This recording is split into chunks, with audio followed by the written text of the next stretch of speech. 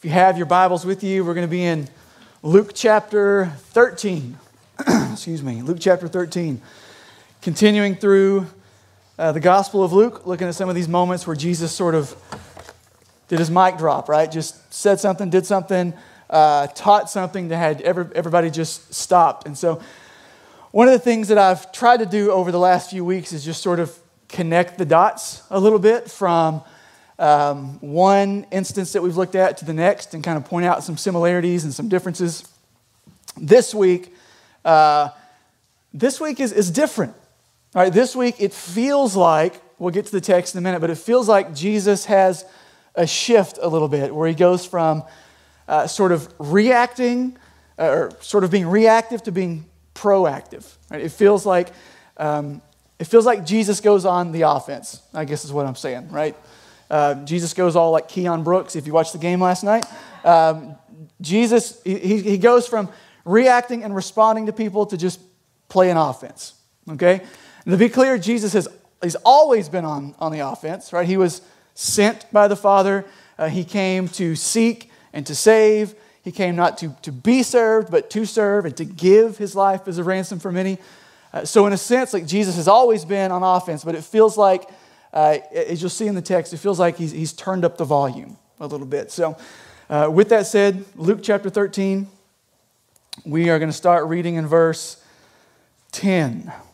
Right, here's what Luke writes. It says, "Now he," being Jesus, "was teaching in one of the synagogues on the Sabbath, and behold, there was a woman who had a disabling spirit for 18 years. And she was bent over, she could not fully straighten herself. When Jesus saw her, he called her over and said to her, 'Woman, you are freed from your disability.' And he laid his hands on her, and immediately she was made straight, and she glorified God.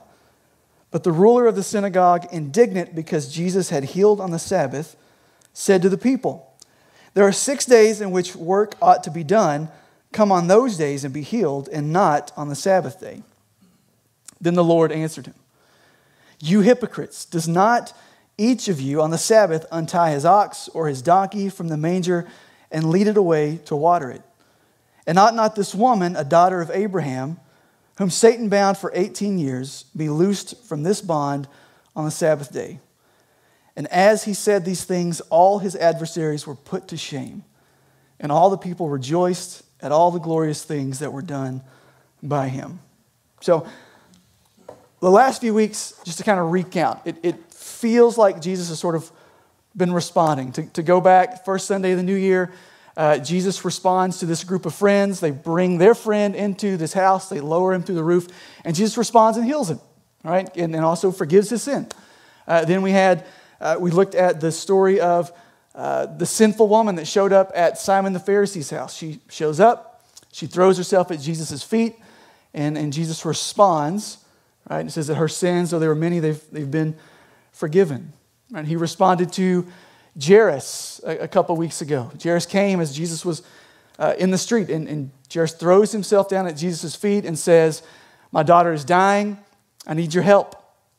And Jesus responds. He goes towards her. He moves towards her. And even though he's interrupted by another woman in the street, he goes and ultimately heals Jairus' daughter. And then that woman in the street, right, he responded to her.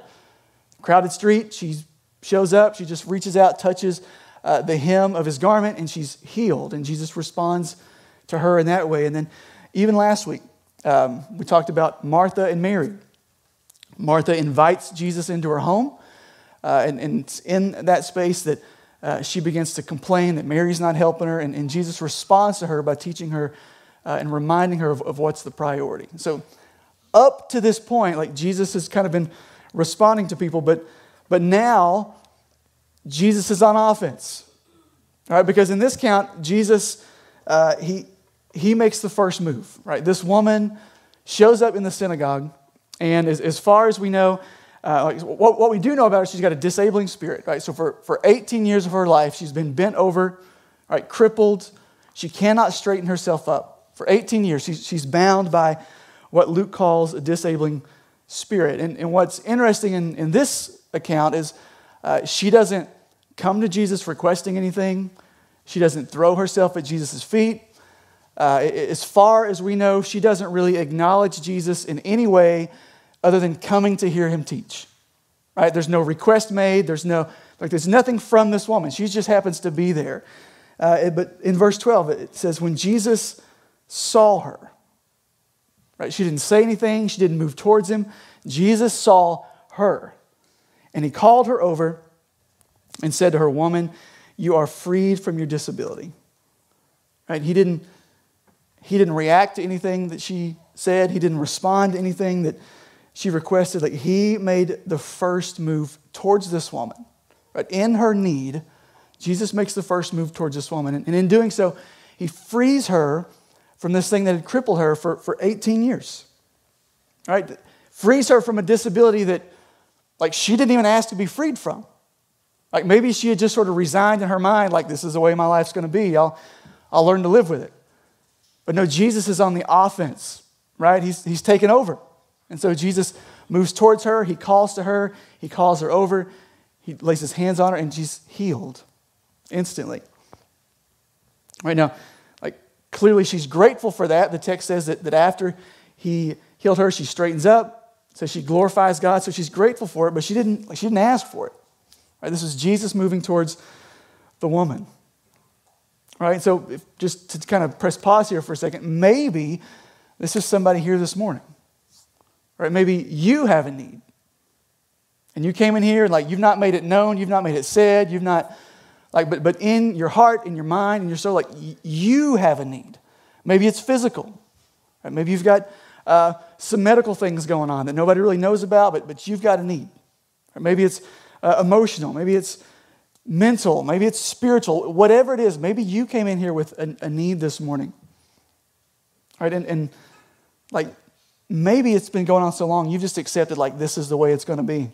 I'm just going to learn to live with it. I'm just going to do this because this is the Lord's lot for me.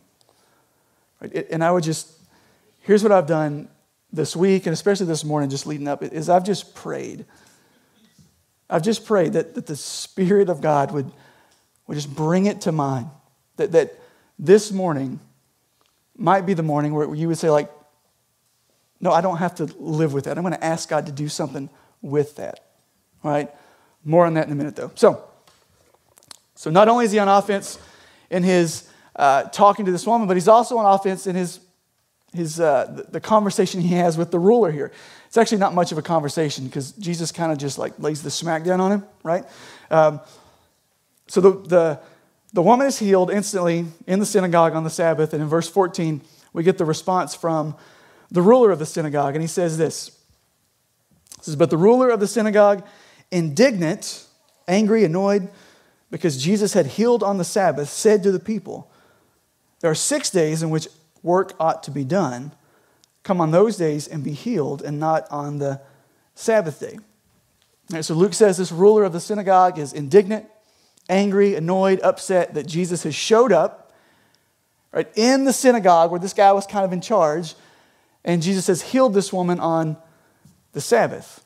Right? And he does this sort of passive-aggressive thing where he addresses the people there, but we all know who he's talking to, right?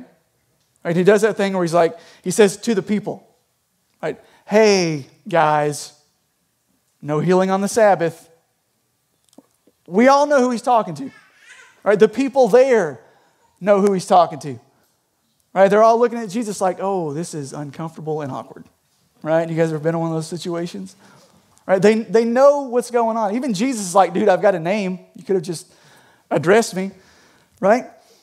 So the ruler sort of passive-aggressively rebukes Jesus. But remember, Jesus came to play, right?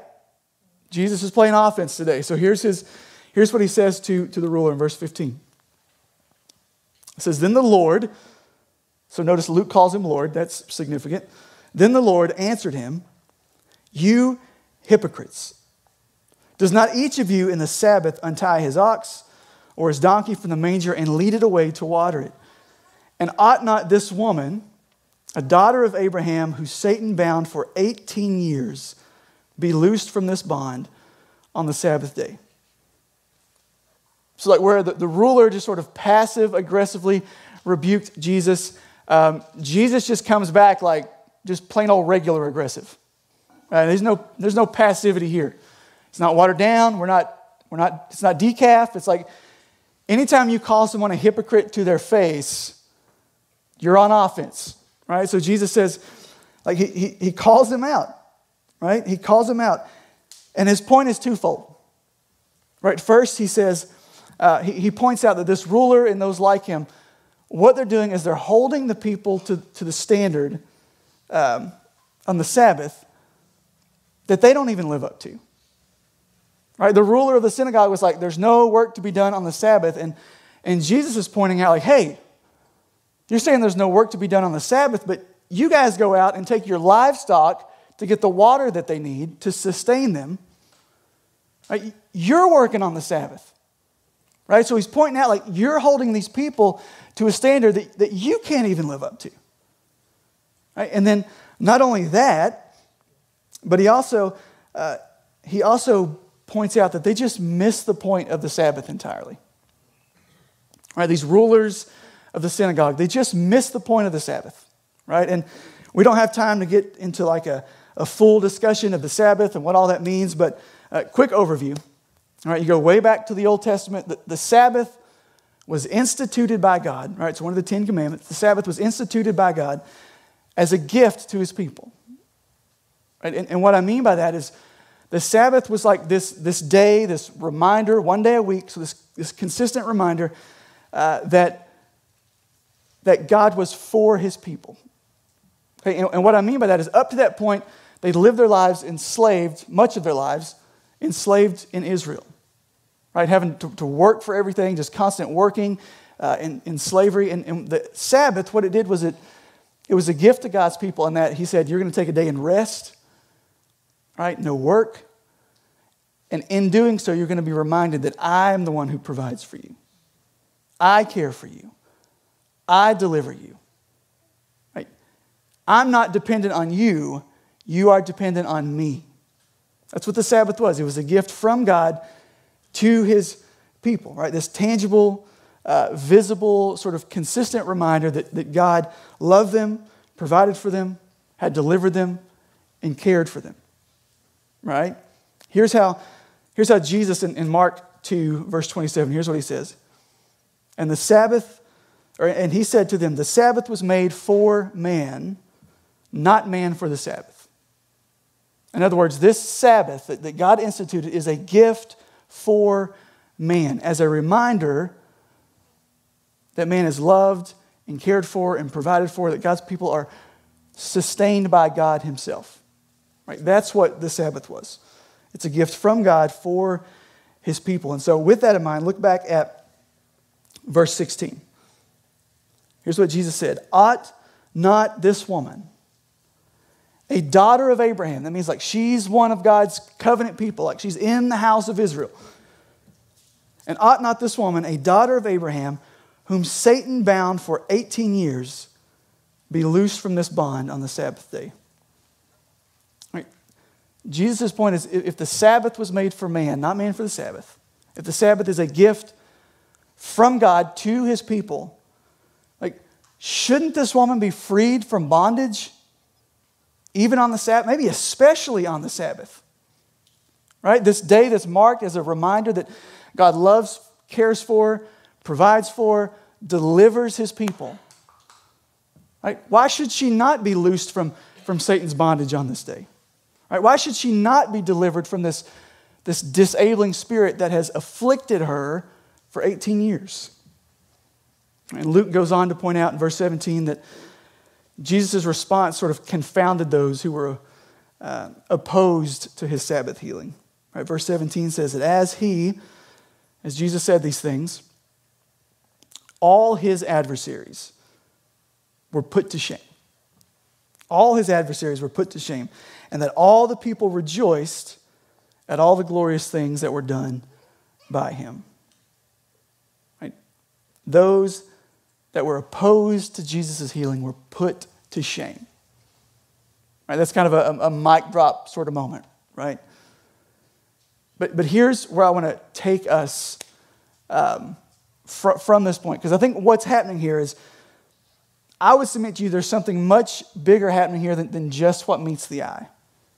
Right? This is more than the healing of a disabled woman. It is that, but it's more than that. Right? This is more than Jesus just setting the ruler of the synagogue straight on his misunderstanding, misinterpretation, misapplication of the Sabbath. Right? Because the text says that all of Jesus' adversaries were put to shame. Right? All of Jesus' adversaries are put to shame in this moment. Now, that includes those that were there in the moment opposed to this healing. Right? It includes those. But I would submit to you that it includes those that maybe aren't seen. Jesus' adversaries that weren't seen in the moment. And let me frame that a little bit. Here's what Paul says to the church in Ephesus. Chapter 6, verse 12. You don't have to look it up. It'll be on the screens. Here's what Paul writes. He says, "For we do not wrestle against flesh and blood, but against the rulers, against the authorities, against the cosmic powers over this present darkness, against the spiritual forces of evil in the heavenly places." All right, Paul's point is that there are spiritual realities that exist that we just don't see. Right? They're very real. Right? And like when I said, I don't mean like Patrick Swayze in the movie Ghost. I mean like there is spiritual. I didn't get a laugh, so apparently some of you guys are either like your age bracket you don't know what that movie is, or okay. Anyways, or maybe it just wasn't that funny. Anyways, wouldn't be the first time. Right? My point is that any given moment there are very real spiritual battles going on around us. Right? And just because we can't see them, just because we don't have an awareness of them, doesn't make them any less real. Right? And just so like you don't think I'm totally losing my mind here. This is something I read earlier this week in my Bible reading plan. It's actually the plan that we're kind of reading through as a church, if you're familiar with that, F260. And so it's available on the website. If you get our daily devotionals, you saw that too. But in my reading this week was 2 Kings chapter 6, right? Old Testament account. And it's an account of Elisha.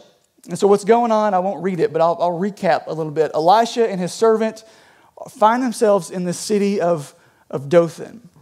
And they're alone, just the two of them.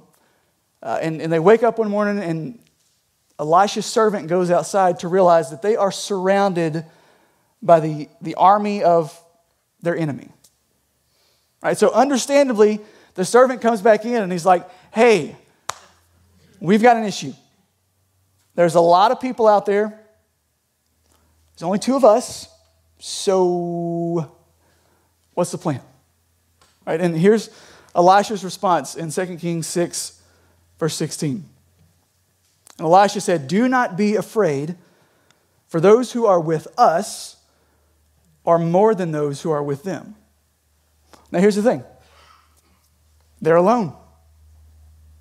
Right? Ain't nobody with them.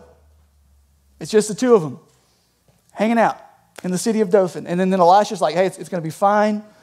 There's more of us than there are of them." So what is he getting at here? And he goes on in verse 17, and it says this, "And Elisha prayed and said, 'O Lord, please open his eyes, his servant's eyes, that he may see.' It says, 'So the Lord opened the eyes of the young man, and he saw, and behold, the mountain was full of horses and chariots of fire all around Elisha.'" The point being that what was seen was Elisha and his servant and this army, this physical army, surrounded the city, and it looks hopeless. And then Elisha's like, "Hey, it's fine. All right, we got a lot more people with us." Right? And he prays the Lord has opened his eyes, and he opens his eyes and he sees that there's like chariots of fire all around him. Right? You want to talk about more going on than what meets the eye, right? Right? 13 seconds ago, this servant's like, "It's just the two of us. What are we going to do?" And now all of a sudden there's chariots, like there's an entire army behind them, and they're ready to fight. Right? So my point is just there's spiritual realities that exist that we don't see, but it doesn't make them any less real. Right? My guess is that there's warfare going on around us, like in this room this morning. Right? Like where the people of God are gathered to hear His word and sing His praises and to make much of His name. Like, I've got to believe, like, the enemy ain't happy about that. I imagine there's some warfare going on, like in the unseen realms around us right now, right? Maybe some of you guys are like, what is he talking about, all right? I just got to believe that's true. But what I also know is that they ain't going to win. They're not going to win. Right? Because we're here gathered as the church of Jesus Christ. And Jesus is building His church. And the gates of hell will not prevail against it. Right? So there's spiritual stuff going on here. So if I could jump back into Luke's account, I think what Jesus is doing here in Luke 13, the reason he's so feels like he's sort of angsty and on edge, right? And I think the reason that he's on offense, that he came to take over the game, is that he's not just announcing this woman was healed, though he was. He's not just announcing that this ruler of the synagogue has misunderstood the law, though he had.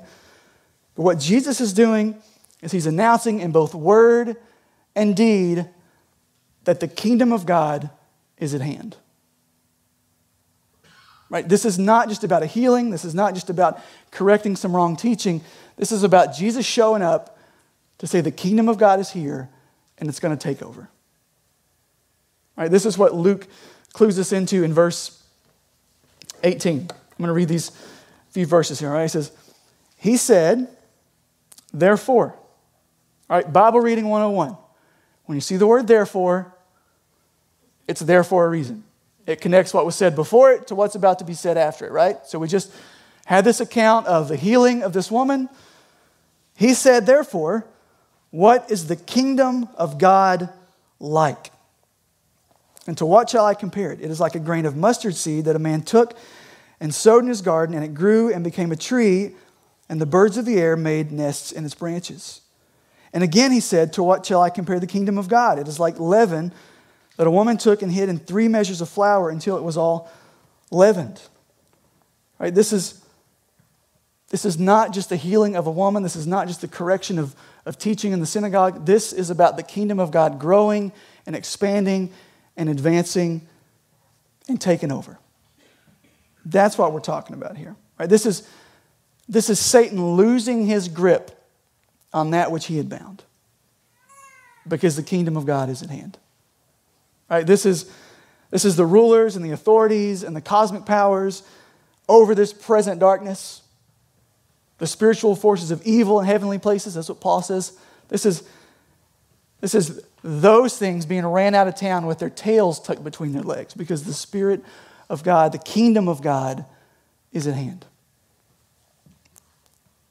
And this is not just Jesus announcing that the Sabbath is reserved for this or that. This is Jesus showing up to say, I'm the Lord of the Sabbath. I'm in charge. Right? He's came to take over. Right? What's amazing is that according to these quick parables here, verses 18 through 21, this is only the beginning. It's only the beginning. Right? This kingdom of God, Jesus ushers in this kingdom that, right, it looks small and insignificant. Like they had ideas of this Messiah that was going to come and be this military power and take over the world and all this sort of stuff. And Jesus shows up and he's like, the kingdom of God is here. Right? And looking at him, you're like, you? Jesus?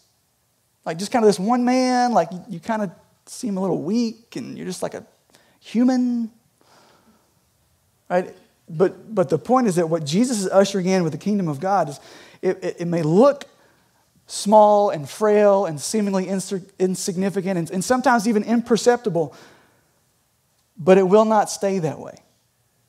All right, that's the point. He compares the kingdom of God to the mustard seed, right? This tiny little thing that you put in the ground and you plant it and it grows and it becomes so, like it expands to such size that birds of the air make their nests in it. Right? Or leaven, right? This seemingly insignificant ingredient that, like when you apply it to the dough and the flour, I don't know, I don't bake things, I don't know how it works, but from what I understand, you apply it and it just makes it grow and expand and rise. That's what the kingdom of God is like. Right? It doesn't always look big and impressive and mighty. It doesn't always, it's not always perceptible, but it's growing and it's advancing. Right? This is how Paul in Colossians, right? We talked about the rulers and authorities that he talked about in Ephesians. This is what Paul says about them in Colossians chapter 2. Verse 15, it says, He, that's God, through Jesus Christ, He disarmed the rulers and authorities and put them to open shame by triumphing over them. Right? The text earlier said that Jesus put His adversaries to shame. And here's Paul saying, like, here's what's really going on. Those rulers and authorities, those spiritual forces that we can't always see, Jesus put them to open shame by triumphing over them. Right? Through Christ, God has put all of His adversaries to shame. All of them. Right? To put it another way, Satan has no dominion where the kingdom of God has advanced. Right? Satan has no dominion where the kingdom of God has advanced and taken over. Satan cannot bind what the kingdom of God has loosened. Now, maybe you hear that and you're like, well, wait a second. That sounds awesome. Sign me up. Also, it feels like Satan's still at work. So what's going on here? Right? That's a fair question because it feels like Satan is still binding, he's still accusing, he's still tempting, he's still enticing, he's still leading people towards death and destruction. Like how do we reconcile these things? And what I would say to that is just, we live in this space that other people smarter than me have kind of called it's like this in-between, sort of the already and the not yet. And what I mean by that is Satan has already been defeated. Right? In the sense, like he's been mortally wounded. Imagine somebody in battle. Like he's been mortally wounded. He's been defeated. Right? But he's still firing off rounds. Right? That's what people do when they get desperate. That's what the enemy's doing. Right? His defeat is promised. It was promised way back in Genesis 3. Right? Adam and Eve sin, and God starts pronouncing all these judgments, and He says to the serpent, your head will be crushed. Right? That's going to happen. It's imminent.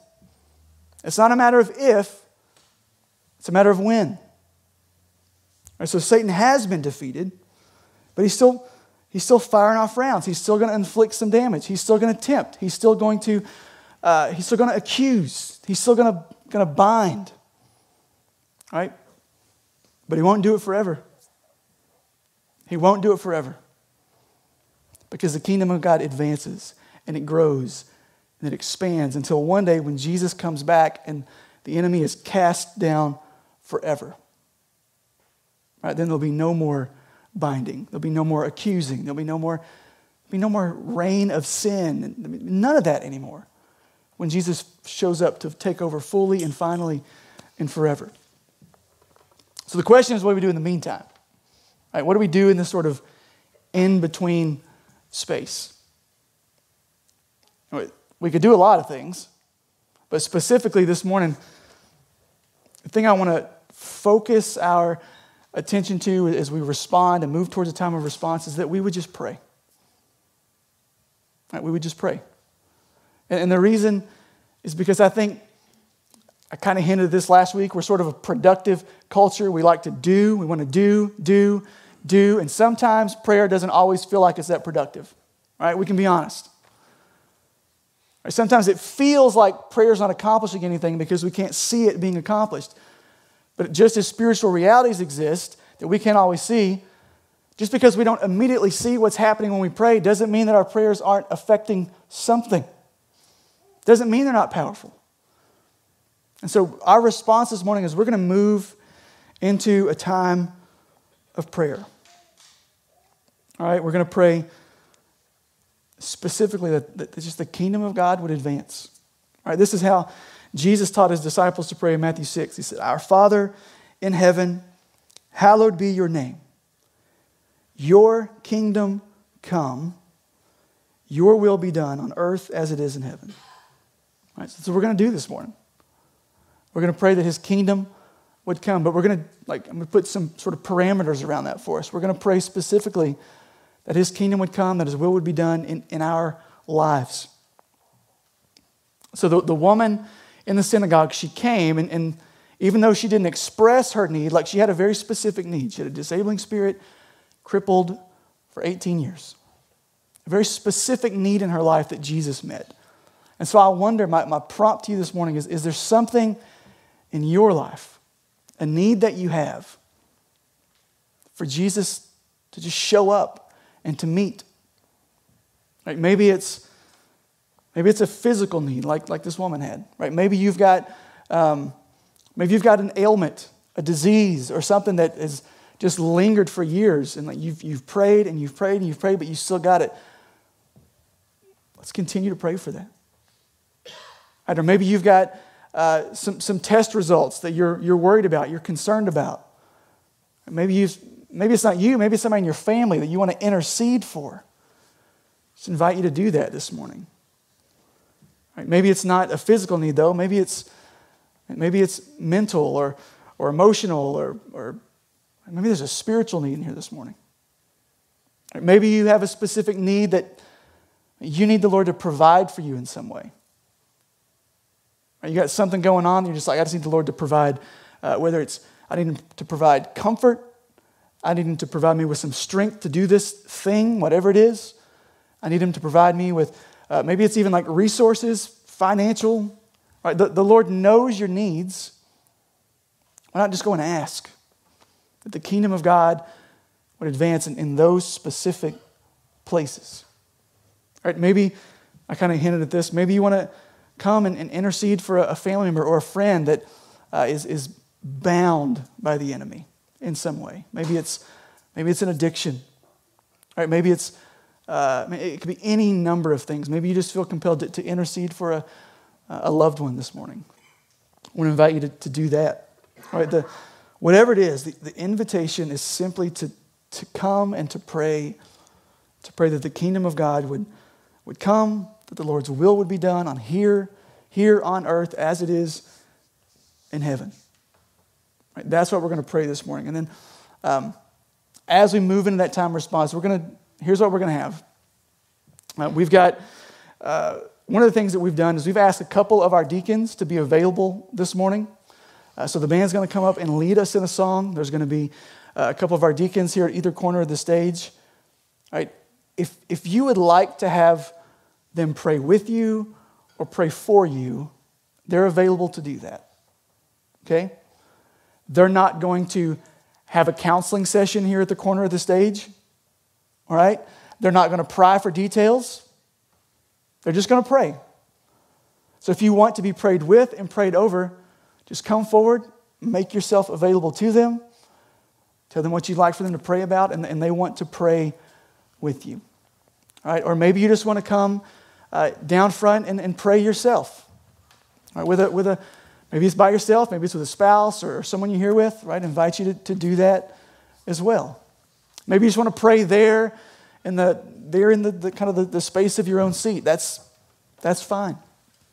Right? The power of our prayers doesn't reside in the location in which we pray. Right? The power of our prayer is in the one that we pray to. Right? But these things are available to you. So if you want to pray with a deacon or myself, we'll be here. Right? If you want to just come and pray quietly with yourself, that's fine. But we want to pray, we want to ask that the Lord would do a work here this morning. Right, in the specific places in our lives. All right, so let me pray for us. The band's going to lead us to sing. Then we'll respond. Father, we come to you, and I just pray the same prayer that I've prayed kind of throughout this week and this morning. Just that in this moment, you would begin to reveal things in our lives. Maybe it's a physical need that we have. And we just need you to heal. Whether you choose to do that through the gifts of your common grace of medicine and medical technologies, or maybe you want to do that supernaturally because you're powerful enough to do that. I want to ask that you would bring healing. And I pray that you would bring an awareness of those things this morning. Maybe we have other needs. Maybe we just need your provision. Maybe we need your comfort, your protection, your strength. Maybe we need you to restore. But I don't know the lives of the men and women in this room, every finite detail of their lives. Some of them, I don't know anything about their lives. But I do know it's not by accident that they're here. So I pray that in this moment you would just prompt them, something that they might bring to you, to lay down before you and say, I need the kingdom of God to advance and grow in this specific area, in this specific way. And I pray that they would do that, bring that to you. So Father, as we bring those things to you and we pray and we ask, Lord, help us to ask in faith, believing that you will do what you can do. Lord, we ask as a dependent people, we need you. We need you to do what we cannot do in and of ourselves. And so we pray that you would do that. Lord, we love you. We pray and we ask all this in Jesus' name. Amen.